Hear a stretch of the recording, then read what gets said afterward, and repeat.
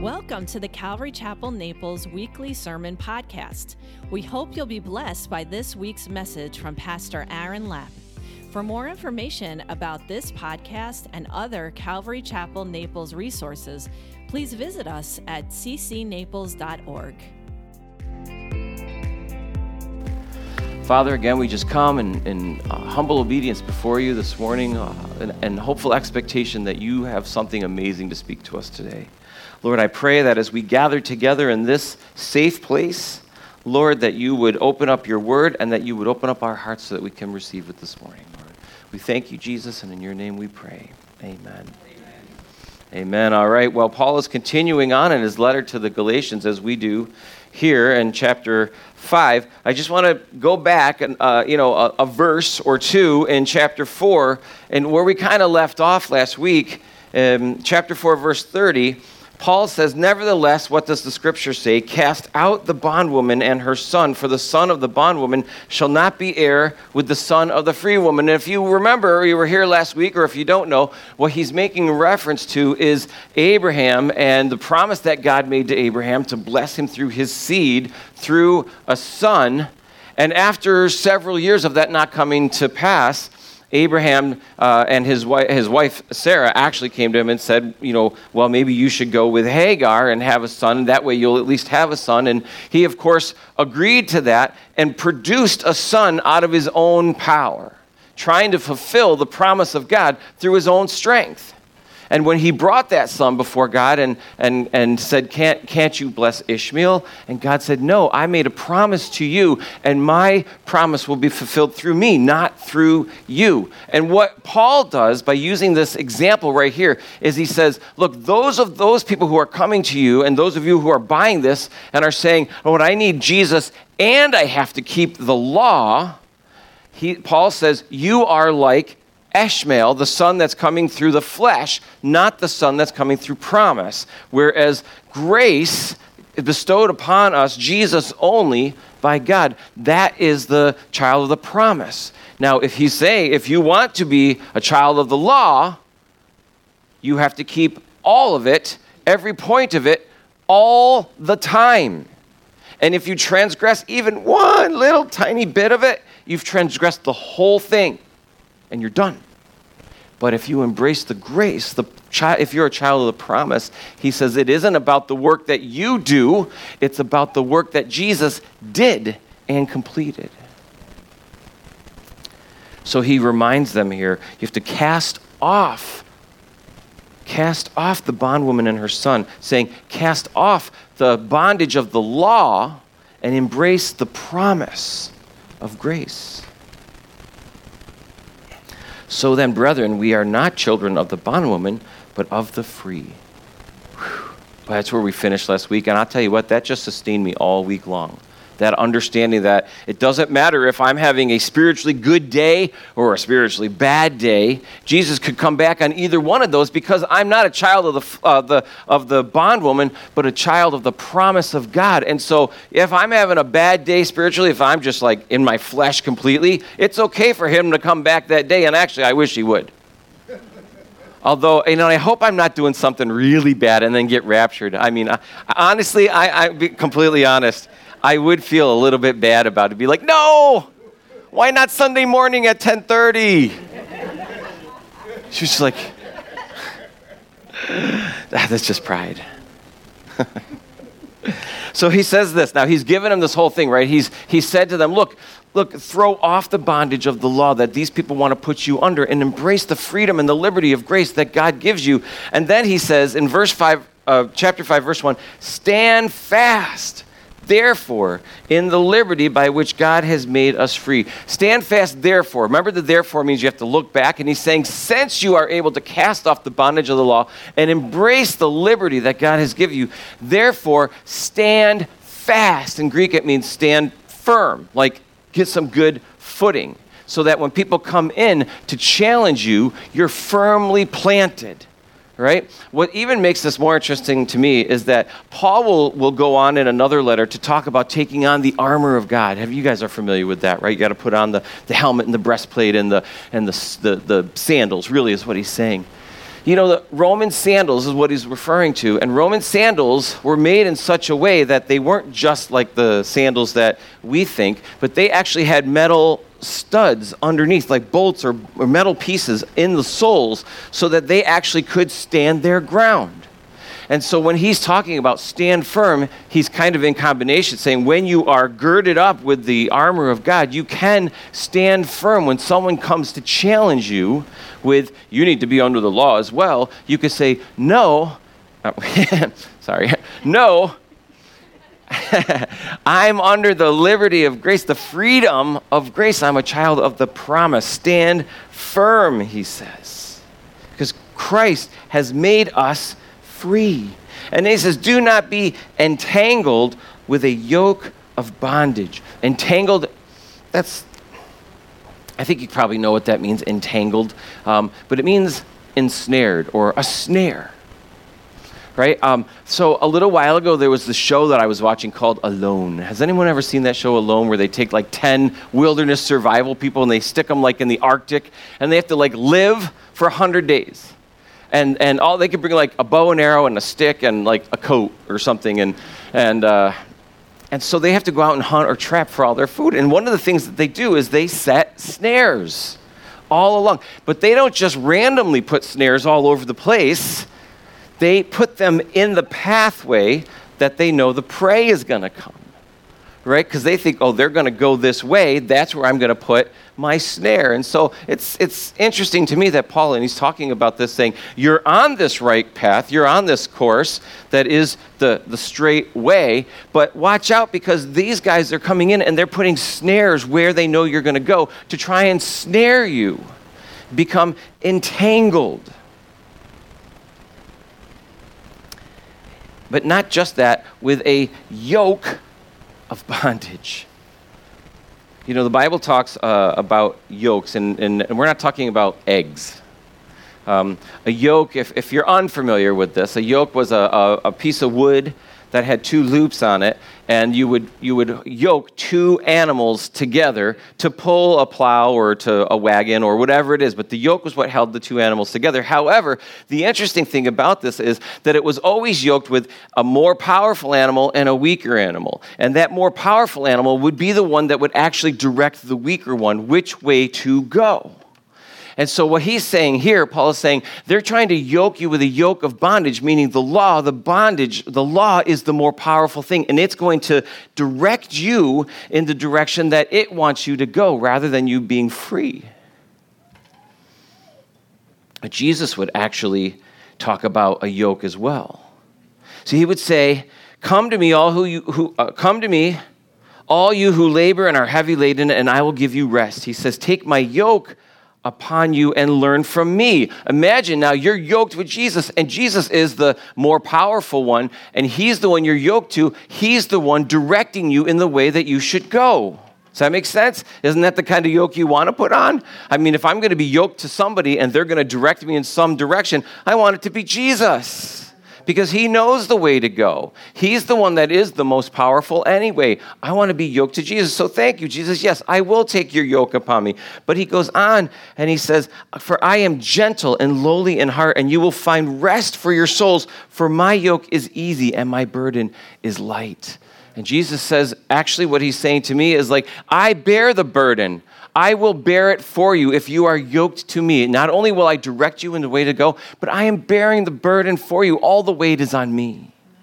And so Paul was like, they're trying to put you under a yoke of bondage, but Jesus would say, no, take my yoke. Take my yoke. Let me lead you and let me bear the burden. Still true. Paul says, indeed, I, Paul, say that if you become circumcised, Christ will profit you nothing. And I testify again to every man who becomes circumcised that he is a debtor to keep the whole law. Now, what Paul is saying right there is very simple. If you still believe that being circumcised, keeping the law, is what is going to sanctify you, profit you, make you more righteous, then he's saying it won't. He's saying, in fact, what you're saying is that the sacrifice that Jesus made for me on the cross becomes of no benefit to me because I'm layering on keeping the law, circumcision. You have become estranged. Verse 4, you have become estranged from Christ, you who attempt to be justified by the law and have fallen from grace. Do you ever hear that before? That saying, we say that someone's fallen from grace. We usually use it when we say that somebody who was really popular isn't popular anymore because they did something and they've fallen from grace. But actually, this is an interesting word. This is a word that it's nautical, and it means that they have fallen away from the straight course or been directed away from the straight course. So that makes much more sense to me when we're talking about these people who heard the gospel and received the gospel of Jesus Christ, but now these people have come in and started to confuse them and convince them that they need something in addition to Jesus, and they start to go off the straight course. That's what he's saying, is that they've fallen from grace. They've been directed away from the straight course. How easy does that happen? How easy does that happen? Remember, we talked about being so easily distracted? As soon as there's something shiny, you're like, yeah, I'm good. Oh, shiny. But remember what we said and what they were distracting them was with appeal to their vanity, right? So remember the shiny thing that they see in the distance that you go towards because you're distracted by it? What is that shiny thing? The shiny thing is a mirror. And you look in it and you see your own reflection, and that's the thing that you were attracted to if you're being distracted by your own vanity. Now, some of us will look at that and be like, I look pretty good.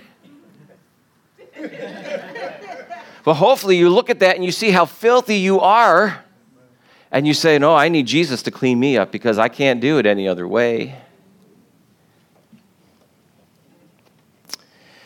Yep. For we, through the Spirit, eagerly wait for the hope of righteousness by faith. That word hope there, I just love it. I mean, the hope in Greek, it means the expectation. That's what hope used to mean. The expectation means we were told something was true, and it was true, and we expected it to be so, and we were right to think that.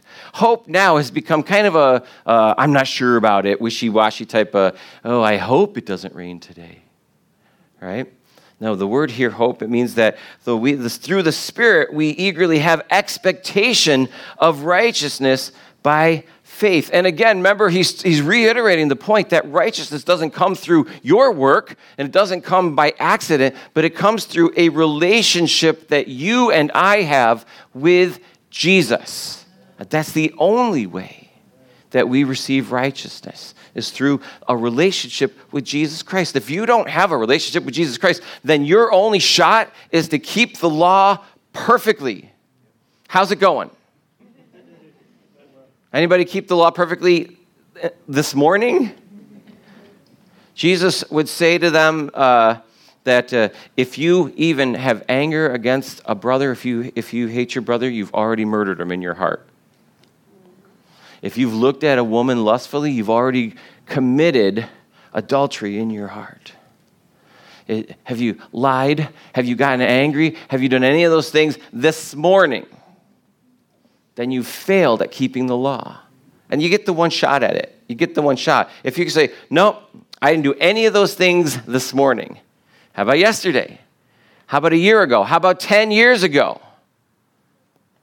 If you transgress it in one point at any time, you've transgressed all of it. Because your only hope is Jesus.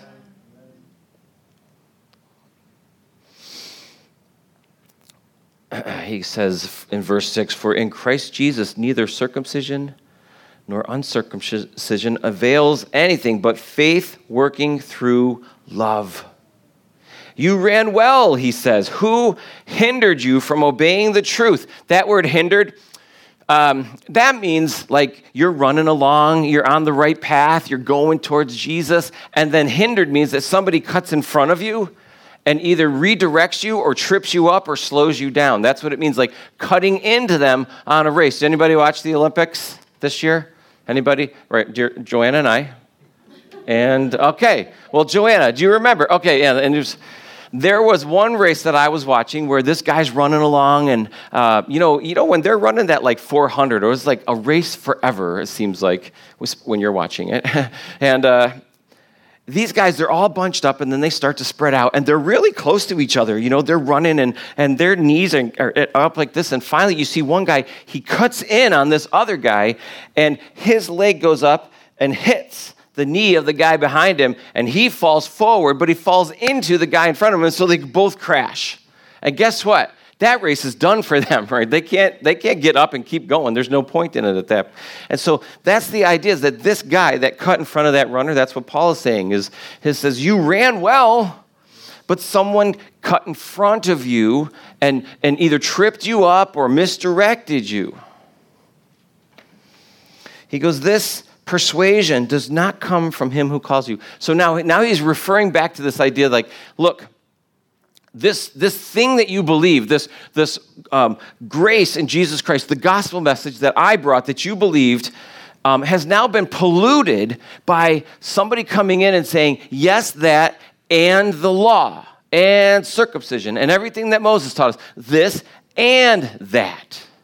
And Paul is saying, this thing that has polluted your understanding of the gospel, that didn't come from us, and it didn't come from anything that we taught you, in terms of Jesus' words. Somebody else taught you that.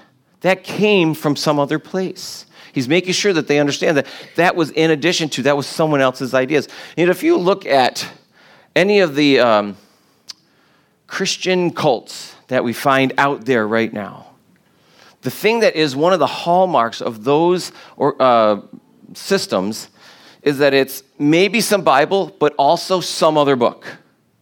And it's not just the two. They sometimes elevate that other book above the Gospels, the Word of God.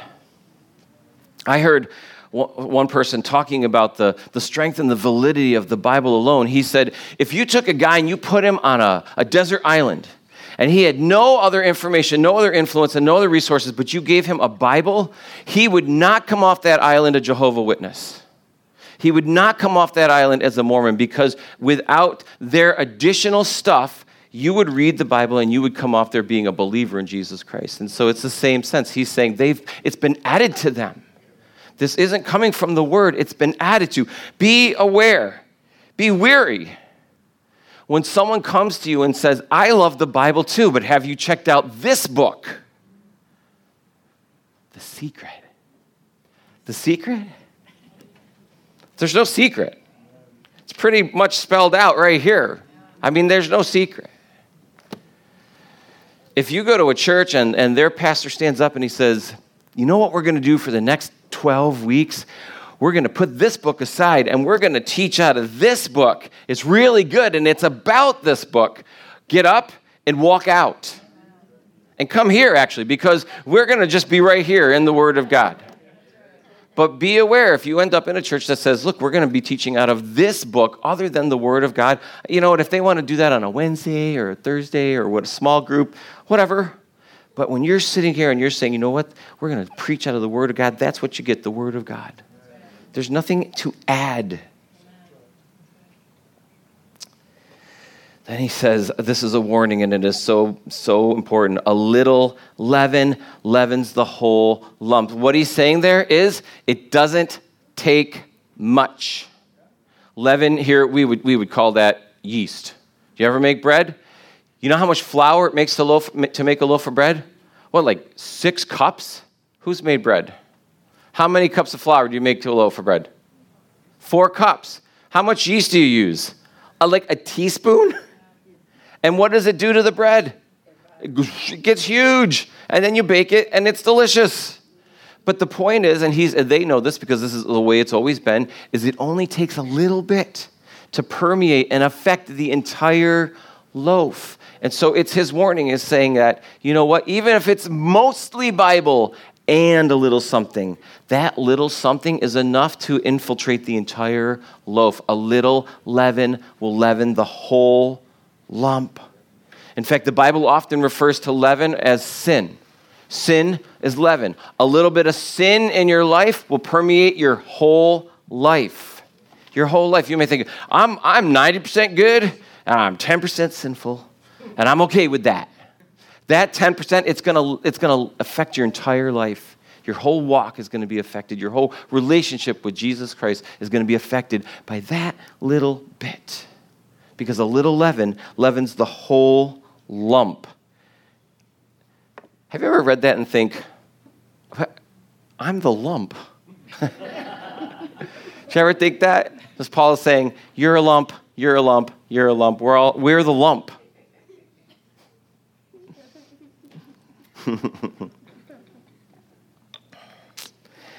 Verse 10, it says, I have confidence in you, in the Lord, that you will have no other mind, but he who troubles you shall bear his judgment, whoever he is. Paul's getting heated up now. You can feel that Paul, this is going on now. I mean, this is the 5th chapter. This is well into this letter. Remember, this is all one letter that Paul, remember, he's dictating this letter to a scribe that's writing this all down.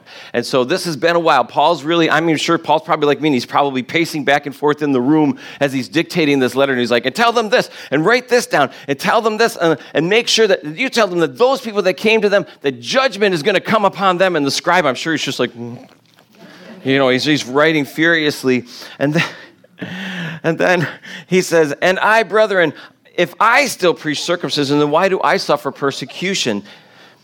See, what was going on was these guys were coming in and not just saying that you need to follow the law, but they were trying to discredit Paul as well. And they were saying, that guy Paul, he calls himself an apostle, but he's not really an apostle. Remember, we looked at that at the beginning of the letter. Paul validated why he thought that he was an apostle, chosen by Jesus directly, spending time with him in the desert of Arabia, being taught the gospel. I believed that Paul was an apostle. Paul believed that he was an apostle, but they were trying to discredit him. They would also come in with a confusing message to say, Paul teaches circumcision, just to confuse them. Fake news. But Paul would say, look, if I'm still teaching circumcision, then why are they persecuting me? That would mean that I'm agreeing with them. If I'm agreeing with them, why are they talking bad about me? He's saying, I'm not preaching circumcision. In fact, Paul would say in one of his other letters, I'm glad, forget it. We're going to go on. He says, then the offense of the cross has ceased. Does it surprise you that Paul says that the cross is an offense?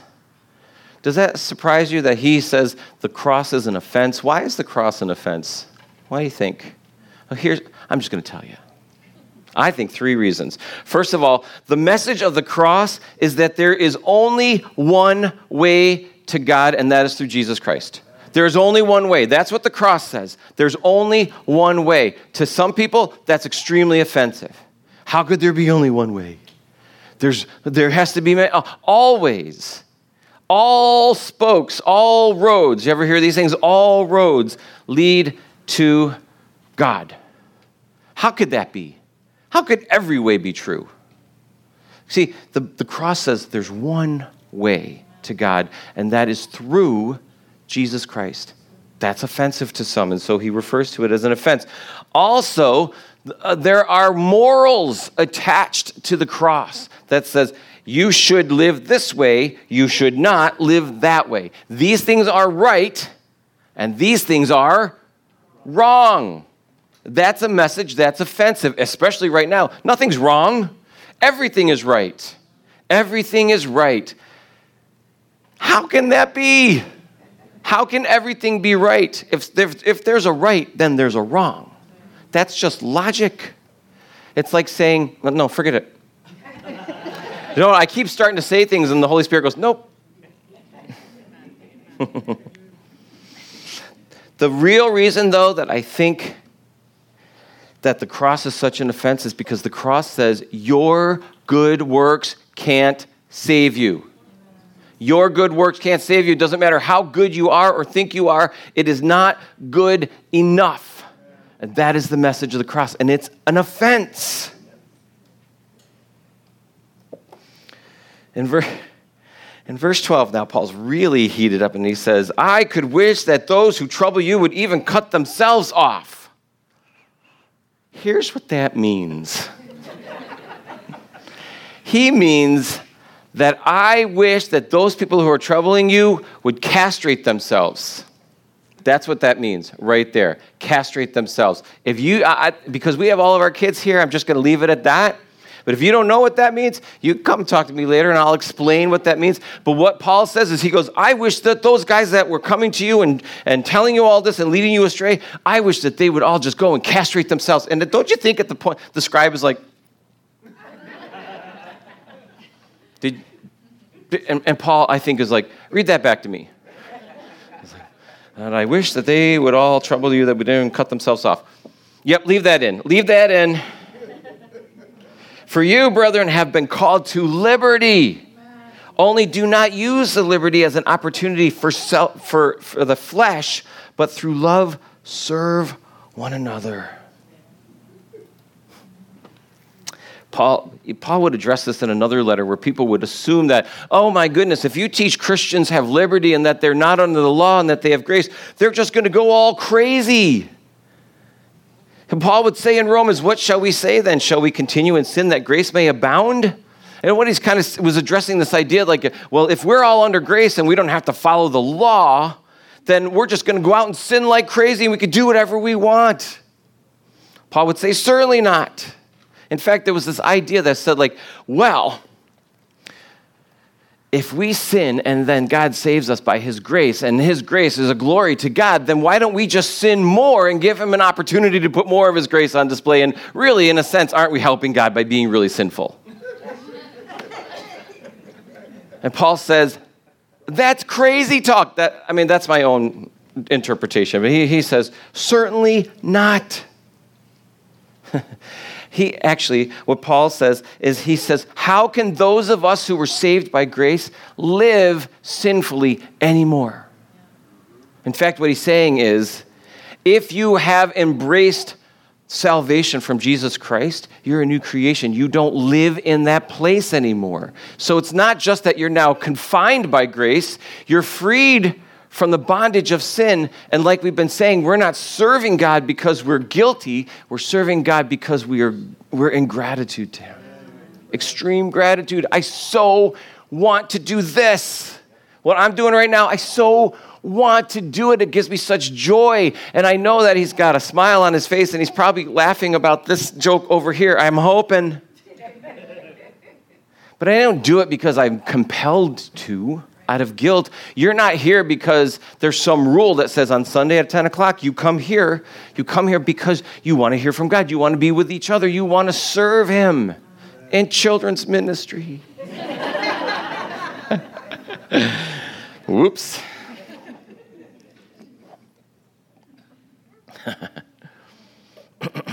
He says in verse 14, for all the law is fulfilled in one word, even this, you shall love your neighbor as yourself. You know what he does too, what's really interesting, is that he quotes Leviticus. He quotes the law, the book of the law, to those who are saying, no, it's the law. And he's saying, no, it's grace. But he's saying, you know what? The whole thing is wrapped up in this. The whole thing. Love your neighbor as yourself. Love.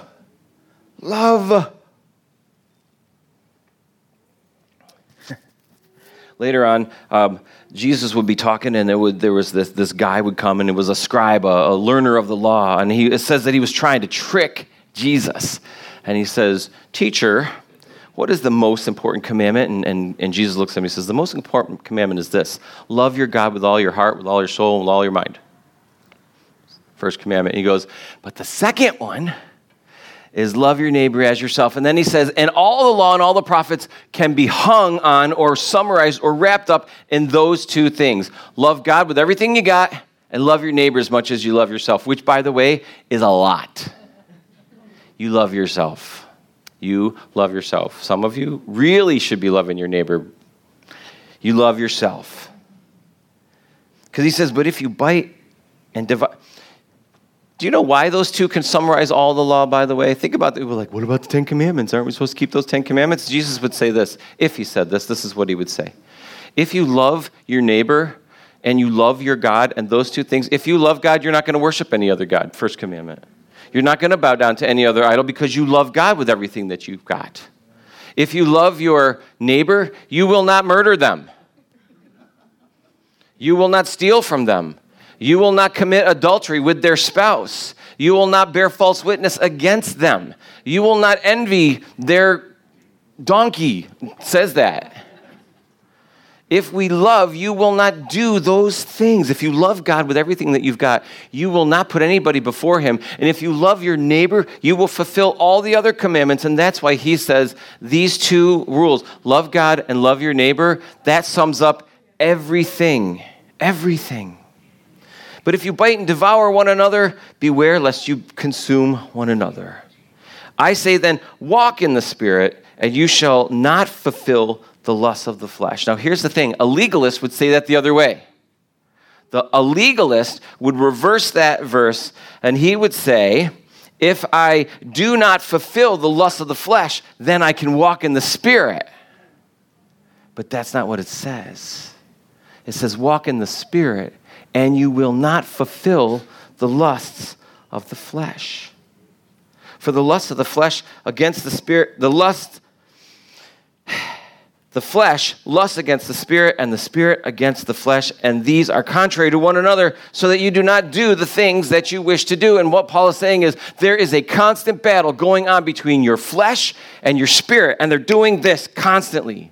Paul would later on write this very verse that would say, the things I know I'm supposed to do, I don't. And the things that I don't do, those things the things I don't want to do, those things I do. And then he follows it up with, oh, wretched man that I am. And you, and you, and you, and you, and you, and you. We're all the same. There is a fight, a battle that goes on between our spirit and our flesh. But I thought when I received Jesus Christ, I received the Spirit, and doesn't it say that I became a new creation? Yes, that means that your eternal salvation is sealed. That means your destination went from hell to heaven, and you are a new creation. But you have a sin nature that you will battle against. It's like when somebody you know passes away. That old man is gone, but all their stuff is still there. Something must be done with their stuff. And if you hold on to it, you've still got all that old stuff. But if you cleanse it and get rid of it, then you don't have it anymore. But it's a process. It takes a while to get through it. And that's where the battle is between your spirit and your flesh. But if you are led by the Spirit, you are not under the law. Now, the works of the flesh are evident. You know what that means? Obvious, apparent. That means that when I read through this list, none of these things are you going to look at and say, oh, I didn't realize that was a work of the flesh. I didn't realize that was something I shouldn't be doing. They are adultery, fornication. Actually, you know what fornication, you know what that word in Greek means? It means pornography. Pornography. Uncleanness. Uncleanness. That means that you've been defiled. When someone became unclean, it was because they touched a dead body. That was it. And that meant that they were now unclean or defiled, that they couldn't participate in any kind of temporal ritual. So this means that whatever you could be uncleanness means that you've been defiled by something that you've touched or seen or come in contact with, right? That means you need to be very careful about what you're watching or listening to, what you're getting involved in. Defiled. Lewdness. You know what lewdness is? That means like conduct that's inappropriate for public decency. You get arrested for that, actually. These are things that you can get in trouble for now. Lewdness, idolatry, sorcery. Sorcery in Greek is pharmakia. Does that sound like a familiar word that we know? Pharmakia? Pharmacy? That means drugs. Drugs. And so I have heard from others, nobody here, who have said, you know what, man? The Bible doesn't say that we can't smoke marijuana. It's natural. It's natural, man. It's a plant. It grows up. And I see this, drugs. This is the work of the flesh, drugs. If you're doing drugs, it's the work of the flesh. Here's the other thing. The Bible also says that you are to be prepared to give a witness at any time. At any time somebody asks you to give a witness about your faith, you need to be ready. If you're stoned, are you in any condition to give a witness for what it is that you believe? No. And if you do, I wouldn't want to hear it. It might be hilarious, but I don't want to hear it. Sorcery, hatred, contentions, jealousies, outbursts of wrath, selfish ambition, dissensions, heresies, evil, envy, murders, drunkenness, revelries, and the like. It's not even an exhaustive list that he writes here. That's a long list, and that's not even all of them. And I would encourage you to spend a little bit of time just looking through those other than today and see what's on this list. Get a Greek concordance and see what some of these words mean if you don't know. Of which I tell you beforehand, just as I also told you in times past, that those who practice such things will not inherit the kingdom of heaven. Now listen, I said that there's a battle going on in our flesh, and sometimes we are envious. Sometimes there are revelries. That means you get a little bit too celebratory. Sometimes you're jealous. Maybe sometimes you murder. No, I'm just kidding. I hope you don't do that.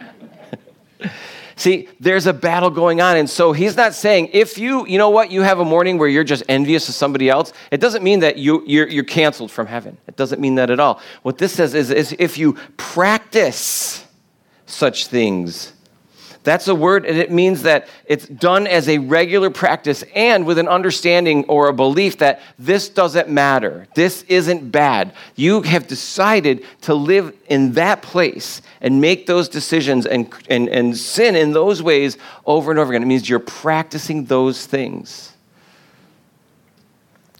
Look, I hope that you don't go out on ladies' night and drink too much and get drunk. But if you do that, it doesn't mean that you're not going to heaven. But if you are drunk, where you're drunk all the time on a regular basis, that's just part of what you do every single week, you need to check your heart. Check your heart. Because you are wrapped up in your flesh. But the fruit of the Spirit is love, joy, peace, long-suffering, kindness, goodness, faithfulness, gentleness, self-control, and against such there is no law. Love, joy, peace, patience, goodness, kindness, gentleness, faithfulness, and self-control. Oh, well. I mix that up sometimes. See, I love that song because it taught me how to memorize those, but this is what it did do. It made me think of them as a list. And oftentimes we'll say, well, see that right there? That says the fruit, not the fruits. Not the fruits of the Spirit, but the fruit. But somehow, in my mind, I was saying, it's still singular fruit, but the fruit is all these things. It's not. The fruit of the Spirit is what? Love. The fruit of the Spirit is love. These other things in the list are characteristics of love. I know this because of all these other verses and things that God has given us. In 1 Corinthians, that wedding verse that he says, love is patient, love is kind. Right? Actually, I'm going to read it. I have it marked down. He says, love suffers long. That's patient. Love is kind. Right here, right? Love is kind. Love is patient. There's the fruit, the characteristics of love, which is the fruit of the Spirit. Love does not envy. Love does not parade itself. It is not puffed up. Love does not behave rudely, does not seek its own. It is not provoked, thinks no evil, does not rejoice in iniquity, but rejoices in truth. It bears all things, believes all things, hopes all things, endures all things. Love never fails. Right? The fruit of the Spirit is love. These other words are important. They're the characteristics of love. D.L. Moody, he broke it down like this. This is so interesting. He says, joy is love exalted. Peace is love at rest. Long-suffering is love enduring. Kindness is love on display. Goodness is love in action. Faithfulness is love on the battlefield. Gentleness is love in society, and self-control is love in training. But it's all love. Paul would also write that though I speak with the tongues of men and of angels, or if I have the gift of prophecy to understand all mysteries and all knowledge, or I bestow all my goods to feed the poor, I give my body to be burned. If I do any of those things and I don't have love, it's nothing. I'm bankrupt. So what's important? Love. What does he say is the best commandment? Love God, love your neighbor. What does he say if we walk in the flesh? We will have love as displayed through joy, peace, patience, kindness, gentleness, goodness, faithfulness, and self-control. You know, in the Bible, there are 3 words in Greek that are love. They're different. The first one is eros. You know what eros is like? Intimate, like, no, you shouldn't know. Eros is intimate, physical love between a husband and a wife. Eros, that's what that word means. The second love is philo, which is like friendship, brotherly love. Philadelphia, the city of brotherly love. That's what that means. The last one, though, is agape. It means unconditional, selfless love. That is the kind of love that God demonstrated to all of us. There are many verses. I'll give you a couple. In Romans, Paul wrote, but God demonstrated his love for us in this, that while we were still sinners, Christ died for us. John 3:16, many of you know it. For God so loved the world that he gave us his only Son, that whosoever believes in him should not perish, but have everlasting life. Jesus, again, when he was asked what the commandments were, he said, love God, love your neighbor. Incidentally, all those English words, love, in all those verses, it's all agape love. Unconditional, selfless love. You know, is that where you operate? Is that where you are during the day? Do you have love for those around you? Is it selfless and unconditional? It's a challenge for you to examine yourself when I finish today and when we start talking to people, when you go out of here and when you go to your job or your school or whatever it is you do, are you operating from a place of love? And is it demonstrated? I mean, do you see it manifest in joy? Does it give you joy when you go out and you love? Does it give you joy? Does it give you peace? Does it make you faithful?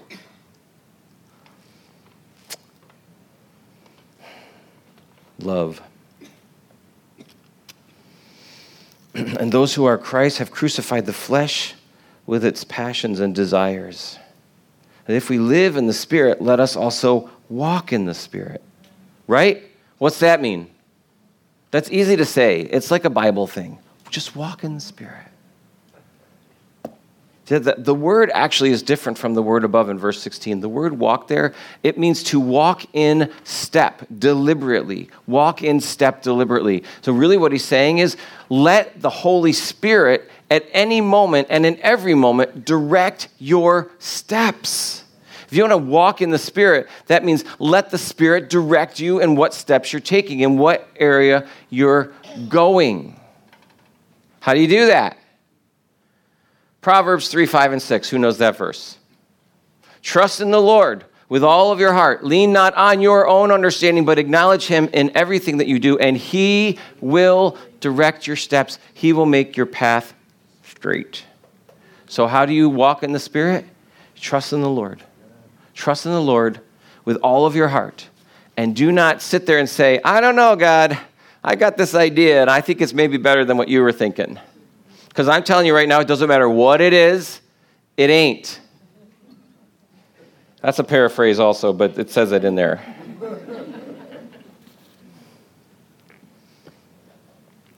Walk in the Spirit. Let us not become conceited, provoking one another to envy one another. We're going to stop. That's the end of the chapter anyway, but I'm going to start there next week because that kind of goes into the practicalness of how to live with one another. Love. Love is the answer. I know there are songs about it and everything. They're right. Love is the answer. But it's a godly love. It's a love that we are shown by God. It was given to us by his example for us to follow. That is the way. Let's pray. Heavenly Father, thank you so much for this morning and for this message, Lord. I thank you for how you take your word and it becomes so real. Lord, how you take something that we've likely read many times before. Lord, but you've prepared us this morning to hear what it is that you want us to hear. And so, Lord, I pray that your message just hit home with everyone here today, whatever it is you wanted them to hear. Lord, I thank you for your demonstration of love, that sacrificial, unselfish love that you demonstrated by sending Jesus Christ, your Son, to die for us, even when we were your enemies. Thank you. Thank you, Lord. Lord, I just pray that as we now take communion, Lord, that as we do this in remembrance of you and what you did, that we truly would come to this place, to the foot of your cross today, Lord, with an understanding of the kind of love that you had for us, and that we might, in return, love you with all of our heart and soul and mind. Thank you, Jesus. In your name we pray. Amen.